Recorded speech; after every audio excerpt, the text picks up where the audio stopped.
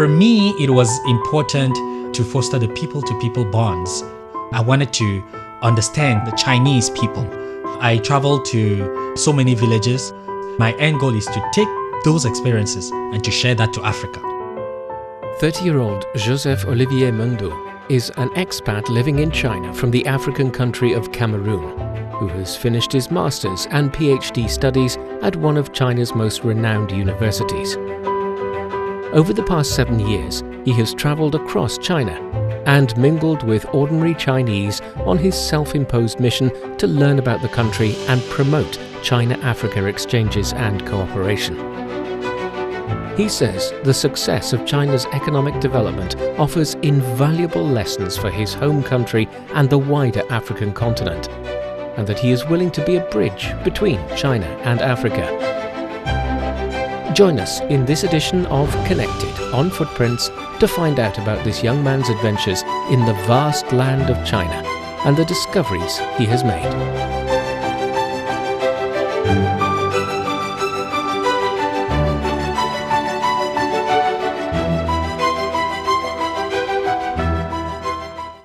Looking through a pair of big frame glasses, Joseph Olivier Mendo'o sparkles with energy, confidence and wisdom when he is talking to us about his experience. Relationship between Africa and China. And I think this young man, born in 1993, is quite cosmopolitan, having travelled or lived in various African countries, Germany and now China. In the summer of 2023, he graduated from Peking University with a doctor's degree in international studies. Upon graduation, he found a job at the Beijing-based China-Africa Business Council, a non-governmental organization established in 2006. I always wanted to foster a relationship between Africa and China, and I think starting from the China-Africa Business Council, which is an NGO that focused on not only businesses, but there is a people-to-people dimension that attracted me. This young man is now learning fast to get used to his new role as a career person and looking forward to his life and work at the organization in the coming years. But he says his ultimate goal is to go back to Cameroon and help develop his own country. So, why did he come to China in the first place? Well, his interest in this Oriental country dates back to 2015, when he finished his bachelor's degree studies in Germany and returned to Cameroon. I realized that there are a lot of Chinese investment, a lot of Chinese footprint in Cameroon. So I decided to go to Confucius Institute. That was in 2015, to have a glimpse about what is the Mandarin, what is the Chinese language, know more about the Chinese people. Mendo'o lived in the Cameroonian capital city of Yaoundé. He went to the Confucius Institute of the University of Yaoundé too to go through what he described as a very challenging learning experience. That was my first time learning an Asian language. It was very difficult, not only in terms of the syllabus, the pinyin, also the culture itself, because when you're learning Mandarin, it's something that encompasses culture. So for me, it was a new language, a new path. So it was very challenging, especially the tones. Mendo'o is gifted in languages, and he soon reached a medium level of proficiency in both spoken and written Chinese. I had Mandarin for 6 months, and then I passed HSK, which is the Chinese proficiency test.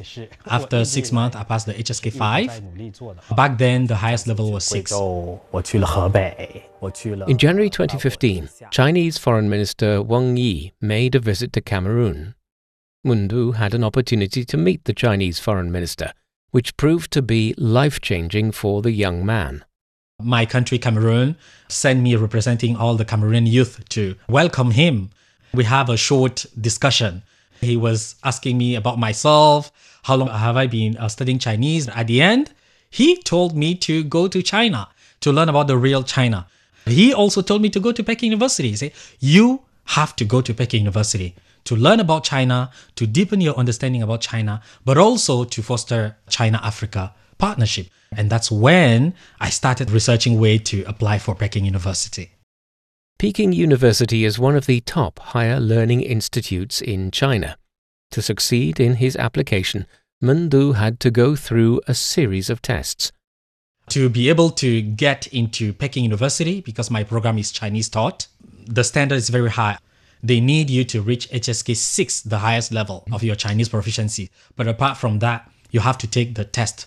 Because my major was international relations, I had to take politics, Chinese politics exams, written and oral. I had to come to China to take the final test. And then an interview. And then you're finally a Peking University student. So it was very tough, very difficult. In September 2016, Mendo'o started his master's degree studies at Peking University. He was the only student from Africa in his class, which included another 5 foreign students and about 70 Chinese students. I realized that all of my classmates were actually very bright.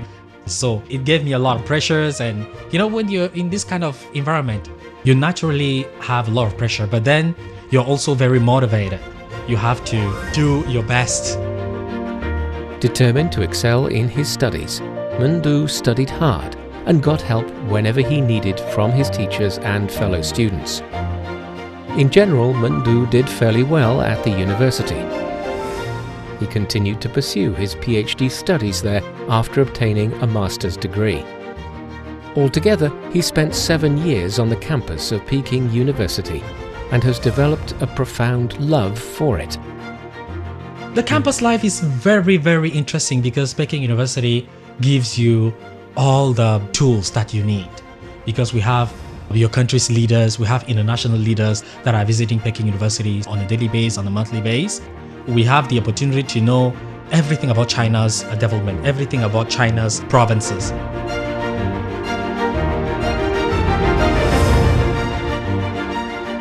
Meanwhile, Mendo'o made use of his spare time to interact and hang out with his fellow students. For me, it was important to foster the people-to-people bonds. I wanted to understand the Chinese people. So I started with the classmates. I would play with them, they call that in Chinese 桌游, like some table games, just to understand how Chinese young students are living, to befriend them, to understand how they think. That's actually what made my stay at Peking University better and richer, because I spent time to boost my relationship with the Chinese students. Sometimes the young man would go to a park near Peking University to watch local residents walking, dancing and singing. He often mingled with them, trying to learn about their lifestyle, their way of thinking about China and the world. Mendo'o says he has found the people he met and interacted with friendly and open-minded.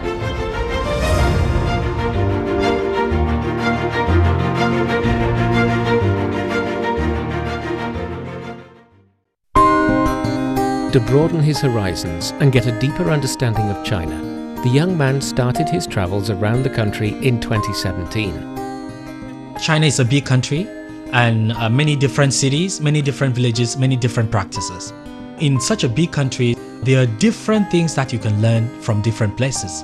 There are also different ways that you can utilize those things to your country. For me, I wanted to find some ways that could be helpful to Africa, that could be helpful to Cameroon. And also some ways that could foster Africa-China friendship. Some ways that could also foster mutual respect, mutual learning between African countries and China. Mostly he travels alone and focuses his visits on rural China, as he is interested in the life of Chinese villagers and how they have shaken the shackles of poverty. Usually he lives with a local household for a week to experience the local life up close. He says his visit to a village called Shenshan in eastern China's Jiangxi province has provoked a lot of thought for him. It was very remote. I talked to the village chief and asked, why didn't you just abandon and just go? He said, no, this is my place. I had to fight for this heritage. If I leave now, why would I leave to my children and the next generation? So the development will start with me. Those words were very resonating with me. Also, not just staying there, but developing the local product. The local product refers to zi-ba, a snack made of glutinous rice. He notes that many Chinese villages have adopted a program called One Village, One Product to help increase farmers' incomes. Under the program, local officials organize enterprises and farmers to work together to develop the agricultural resources of a village. Oftentimes, the cooperation results in the production, processing and marketing of a certain product, for example, tse-ba for a particular village. Mendo'o finds this program appealing to Africa, which is rich in agricultural resources but faces challenges to develop its agricultural sector. Jiangxi, Jiangsu, Guizhou, Hebei and Shanxi provinces. The young man has traveled east, west, north and south, all around China. He says the people he met in the Chinese villages are friendly, hardworking and are willing to embrace the outside world. They were often surprised by his presence and were curious about him and Africa. He takes a village in the region of Changshu, Jiangxi province in East China as an example. Changshu, I went there to celebrate the Chinese New Year. I stayed there for a month. I wanted to understand the Chinese family. So I went there and then the whole village came, whoa, look, why are you different from me? You have different colors. What do you eat? Where you come from? Mendo'o says he didn't feel uncomfortable faced with such questions from the villagers, as he is always ready to engage in heart-to-heart dialogues. He patiently answered the questions and the villagers welcomed him to their homes, feasting and celebrating the Chinese New Year together.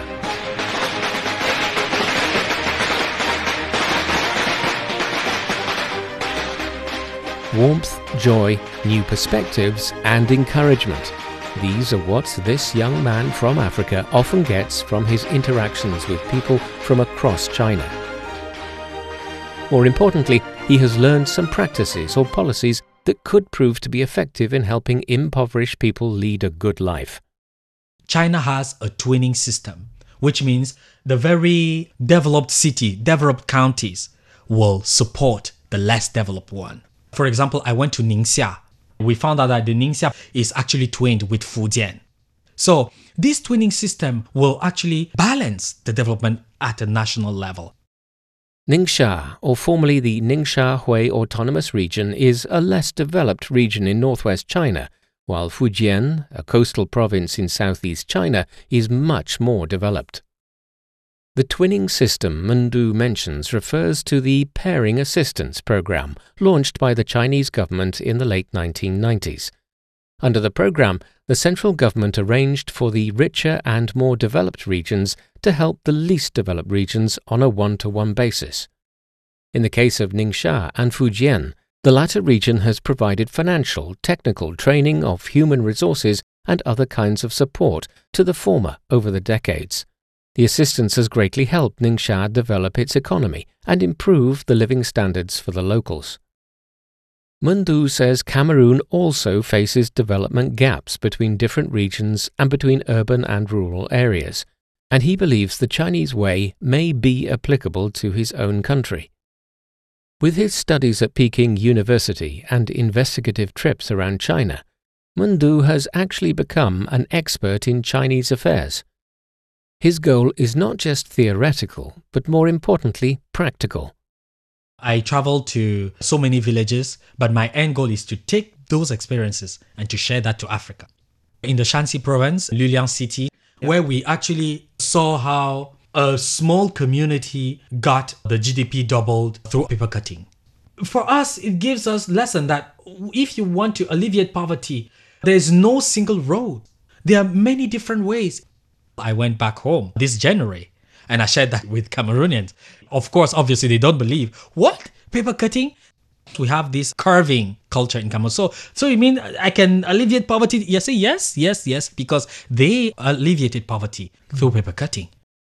According to the World Food Programme, Cameroon is a lower middle income country with over 27 million people.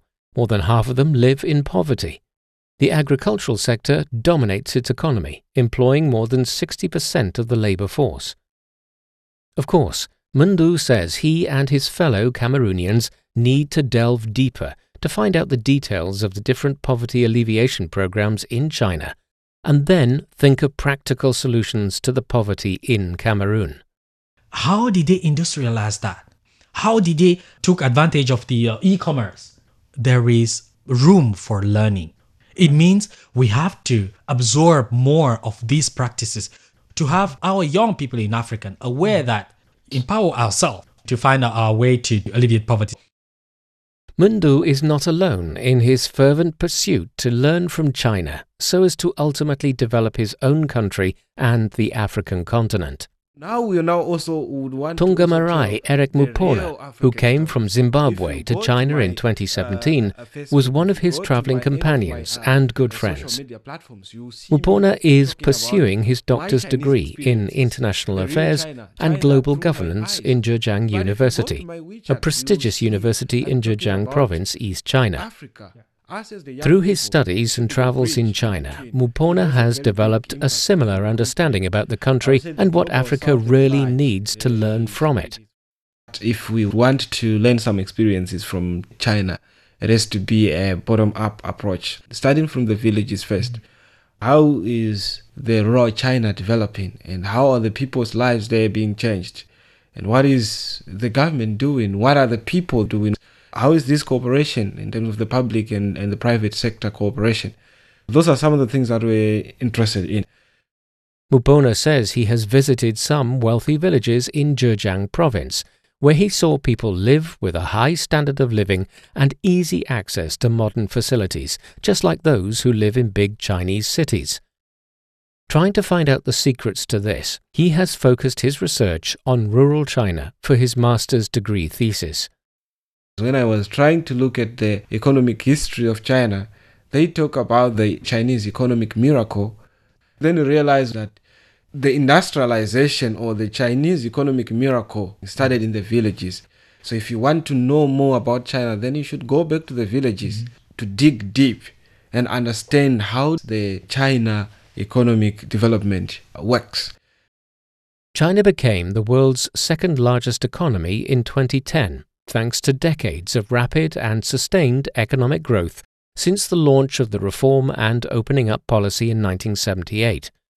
The growth began with the country's agricultural sector and farmers' living standards. Noting that 7 in 10 Zimbabweans live in rural areas, he says any viable development strategy for his country must focus on those areas and help the villagers. But one key lesson he wants to highlight is that infrastructure and connectivity is of paramount importance to development. In this regard, he calls for more cooperation between China and Africa under the Belt and Road Initiative, which was initiated in 2013. I would say the Global South at large is facing a problem of infrastructure gap, which is really a very huge problem. And sub-Saharan African region is not an exception. There we are facing a huge challenge in terms of road infrastructure, rail infrastructure. If there is no connectivity, then you can't do anything. Only when you have connections, and we saw that in China, then you can have development. We wish to connect more African countries on a national level and cross-border level. These 2 young men note that Chinese companies have helped build or upgrade more than 10,000 kilometers of railways and nearly 100,000 kilometers of highways across Africa over the past 2 decades. These projects have boosted African countries' development and created many jobs for the local population, especially the young people. In Cameroon, China helped build the country's first deep-water port, the Kribi Deep Sea Port, between 2011 and 2014. The port is located on the Atlantic coast, some 300 kilometers from Cameroon's capital, Yaoundé. It is strategically positioned in the center of the Gulf of Guinea. Now, the port is jointly operated by Cameroon, France, and China, with an expansion project to be completed by the end of 2023. In Zimbabwe, China helped upgrade the Robert Gabriel Mugabe International Airport in its capital city Harare. In July 2023, the newly expanded terminal of the airport was put into use after 5 years of construction.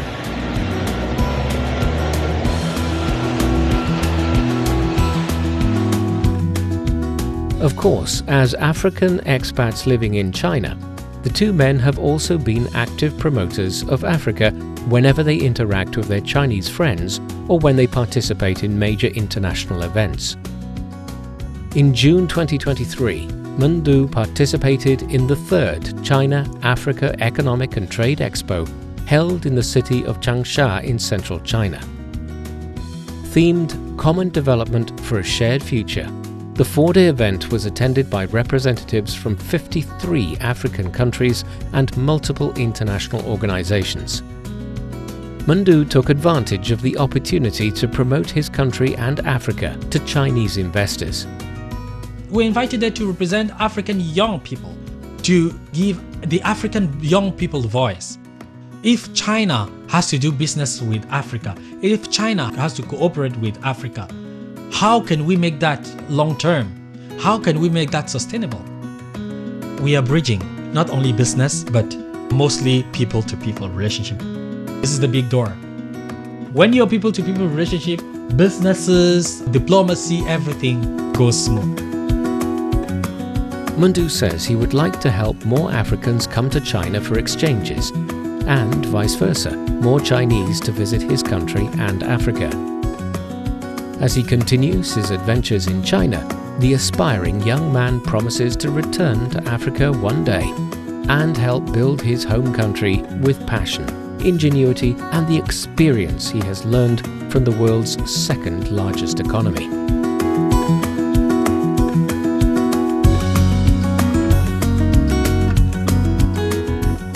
With that, we conclude this episode of Footprints.